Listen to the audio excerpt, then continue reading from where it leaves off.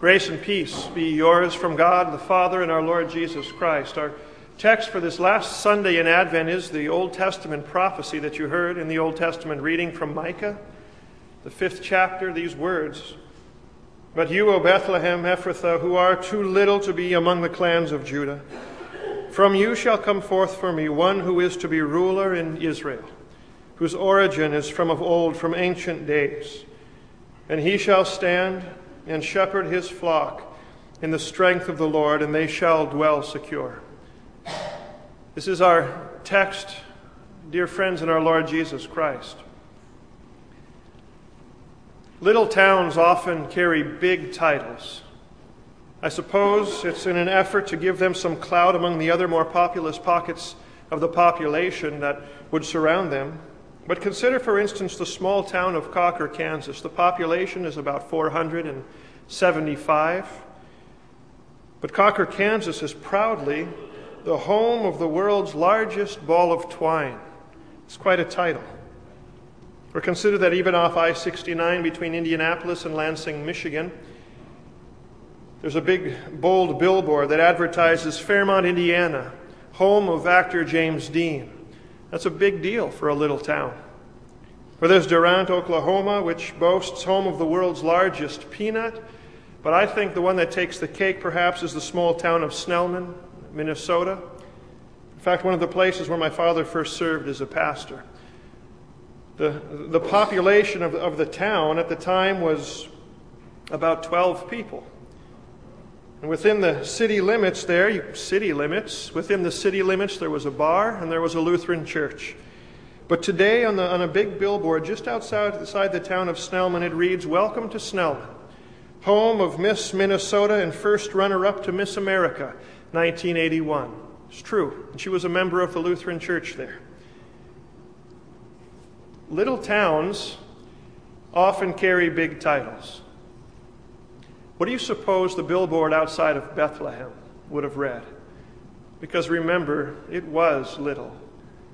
You, Bethlehem Ephrathah, are too little even to be named among the clans of Judah. Clans were smaller denominations than tribes. You've heard of the 12 tribes of Israel, where clans were smaller familial denominations within a particular tribe. Too little even to be named among the clans of Judah. What would its billboard read? Remember, though, small as it was, it did have a few reasons for claim to fame. So what would it read? Would it read, "Welcome to Bethlehem, home of everybody's favorite Moabitess, Ruth"? Remember Ruth, faithful daughter-in-law of Naomi, wife of Boaz that she there met by the threshing floor in Bethlehem. She once called Bethlehem home. Or how about this, Bethlehem, soil of the stump of Jesse? Because remember, too, Ruth's grandson, Jesse, famed Jesse, also lived in this little town of Bethlehem. But perhaps something a bit simpler works best. Welcome to Bethlehem, city of David. That one works, doesn't it? That one works. Bethlehem's most famous resident ever had indeed been that shepherd boy from that little town, anointed king of all Israel by the prophet Samuel in that little town, victor over Goliath near that little town of Bethlehem. Israel's most famous king was from that little town of Bethlehem, and so it makes perfect sense that the little town of Bethlehem would be called and known by so many, including even the evangelist Luke in his day, known still by us today as the city of David. That's a big deal. That's a big deal for any town, to be able to say that from you did come one of the grade and of the stock and of the fame as King David. That's big. But as big a deal as David was, Bethlehem would yet claim far greater fame. And you know why. So Scripture says, "But you, O Bethlehem Ephrathah, who are too little to be among the clans of Judah, from you shall come forth for me one who is to be ruler in Israel, whose origin is from of old, from ancient days. Literally, it says, from everlasting days. That's big. That's big. When you think about it, there's nothing bigger. Paris, London, Rome, they've got nothing on little Bethlehem. For from such humble origins as this came one who had no origin, who had no beginning. As Scripture says, whose origin is from of old, from everlasting.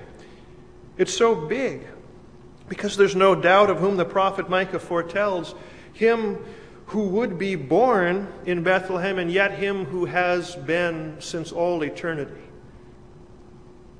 And that can be only one individual, the Word made flesh, God made man. God made man in order to dwell among us. Imagine, God among the likes of us, that's big. That's big. It's big enough that he would come to us in his mercy and dwell among us in his mercy, but it's even bigger when we remember what our text says he would do for us in his grace. It says, he shall stand and shepherd his flock. For mankind indeed is a flock that desperately needs shepherding. Of course, naturally, we don't think so. No, we don't think we need anyone to direct our days and to direct our ways. We don't want anyone guarding and guiding us. But neither does that sheep. Think about it. Neither does that sheep that's so insistent to go its own way. It doesn't want anyone protecting and directing it. No, it doesn't want anyone guarding it and guiding it. No, it wants to go its own way. By birth and nature, that's how we humans are. But so often, that's our mindset, isn't it?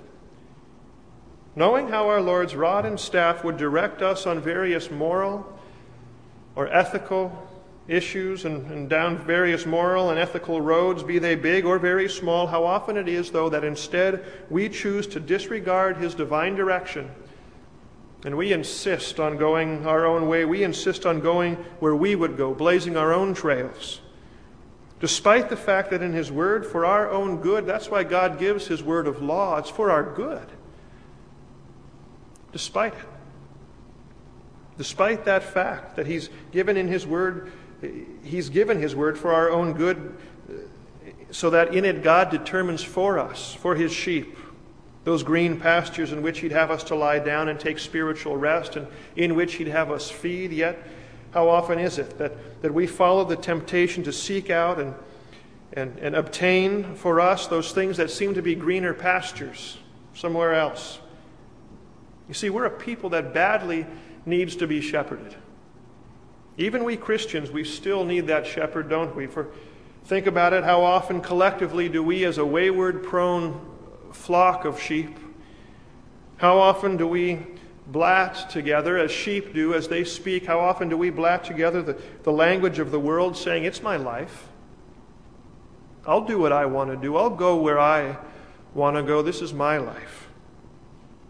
Despite my God-given Christian identity, we determine this is my life. Collectively, we say it, and then individually we go and do it. Contrary to the voice of our shepherd. I think the Advent prophet Isaiah, I think he put it better than perhaps any could when he said, all we like sheep have gone astray. Picture it.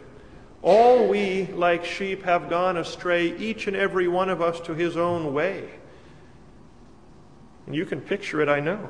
You can visualize how scattered by nature we are, left to ourselves. And perhaps you even bear the scars. Maybe the emotionally deep scars to prove where you've been. It's easy to see why we need a shepherd, a good one. That's what we need, a good shepherd, one who's not going to lead us further astray, one who's not going to lead us into barren pastures. He's not going to lead us to wading wolves onto dangerous outcroppings of heterodoxy or heresy and into defenseless places. We need a good shepherd. We need a strong one who can defend the indefensible, one strong in might, one strong in resolve. For our perpetual and habitual waywardness, one strong in resolve.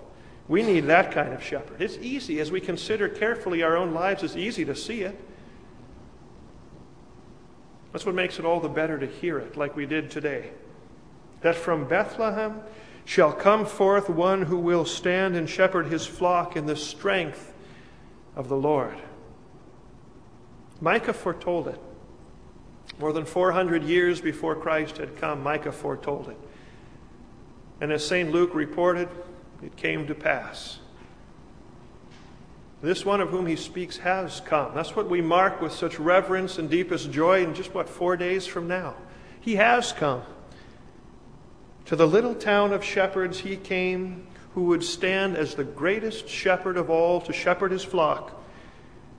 And quite fittingly, I think, quite fittingly to shepherds, abiding with and keeping watch over all those would-be wayward sheep, kind of like us, to shepherds, came the news, unto you has been born in the city of David a Savior, a shepherd, Christ the Lord. Did you hear what he said? Unto you. That's big news. It's a big deal, even if you think yourself to be too little, to be named and to be numbered among the thoughts of God, even if you consider yourself to be too small to be counted among the cares and concerns of God. No matter who you are, no matter how wayward you've been, no matter how insignificant you feel, even if God hasn't been a big deal to you, know this. Know this, that you are a big deal to God. You are a big deal to God. How big? Well, consider that parable our Lord once told of the lost sheep. A certain shepherd had 100 sheep. One went missing. Now, most shepherds would have cut that rather minimal 1% loss and been content with those that remained. After all, 1% in this day when retirement plans and portfolios are losing 10 and 15%, 1%, that's not much of a loss to bear. Most shepherds would have simply cut that loss and been satisfied with the 99 they had left. After all, it maybe wasn't even the healthiest sheep anyway. Fact is, he, for himself and his own interest, he might have been better off without it. But he loved you too much. And so this shepherd risks his own life and limb. And he sought out that sheep. Today we'll call her Abigail, should we? Though I know this particular sheep goes by other names. In fact, I'm sure that your name is one of them. And he sought out that sheep to save it from all of the eternal dangers it didn't even know. Wolves that were waiting, crevices of sin that not even the sheep knew. He sought what was lost and he found you. And finding you, he doesn't beat you back home with his rod and staff, no, but gently. And tenderly he descends to raise you up and to place you upon his strong shoulders. His footing, it's firm. He knows the way back home. And what all the wolves can do is growl at you when you're safe up there. This shepherd loved you so much that he then set you safely down so he could deliver himself up, give himself up on the cross, because that's what it took. No less. And all of him, that's what it took. And because he's true man, he laid down his life.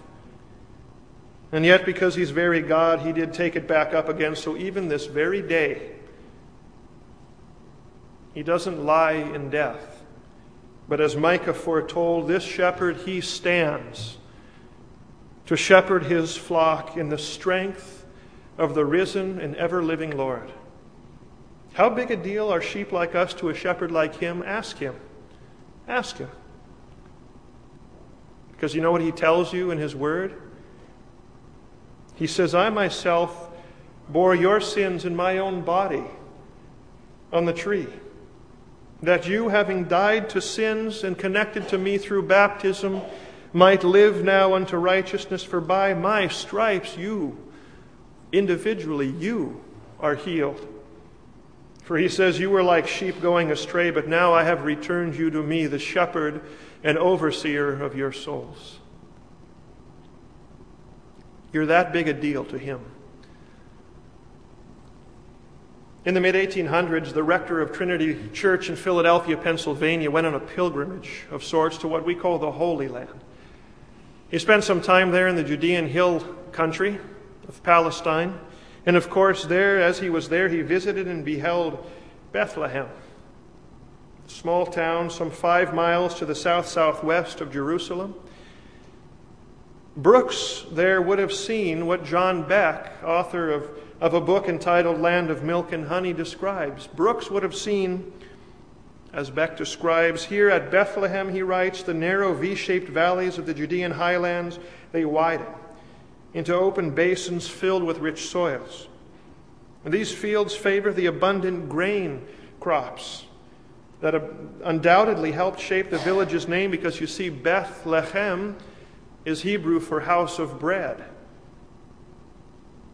He writes, he goes on the hillsides above these valleys lie many threshing floors. After the grain harvest, many of the local herdsmen and farmers would enter into contracts and that permitted the shepherds to bring their flocks into the agricultural fields where the flocks would graze. Often they'd watch their flocks by night. And so it's said that Brooks, this one in the 1800s visiting this land, it said Brooks was so inspired by the view of Bethlehem from the hills of Palestine, especially the view of it at night, that he was compelled to pen these words that you know very well and that we'll sing very soon. O little town of Bethlehem, how still we see thee lie. Above thy deep and dreamless sleep the silent stars go by. Yet in thy dark streets shineth the everlasting light. The hopes and fears of all the years are met in thee tonight. The Christ of whom Brooks would write in this carol, he comes to you, housed in bread and sacramental bread, housed in bread and wearing wine, in the same flesh and blood that once in infant state, once sanctified and exalted this little town, so often here comes to you to sanctify and to exalt you and to pardon you of all of your life's sins, pardon you with finality in the way that only he can. You see, that's your Bethlehem. The sacred supper, that's where we run. The same word enfleshed that once was cradled and nestled in that little town, today it comes to you here in this word proclaimed. It comes to rest and to nestle itself in the hearts of you, his people. For as Luther once wrote, we heard the children sing just not so long ago in their pageant. Ah, dearest Jesus, holy child, make thee a bed, soft, undefiled within my heart, that it may be a quiet chamber kept for thee. In him, friends, in him the hopes and all the fears of all of your years are met and finished. For as the Old Testament reading concluded, he is your peace. Come with me then in these special days to come. Come with me to that little town of Bethlehem, that city of David, where big things did happen. In the name of the Father, and of the Son, and of the Holy Spirit. Amen.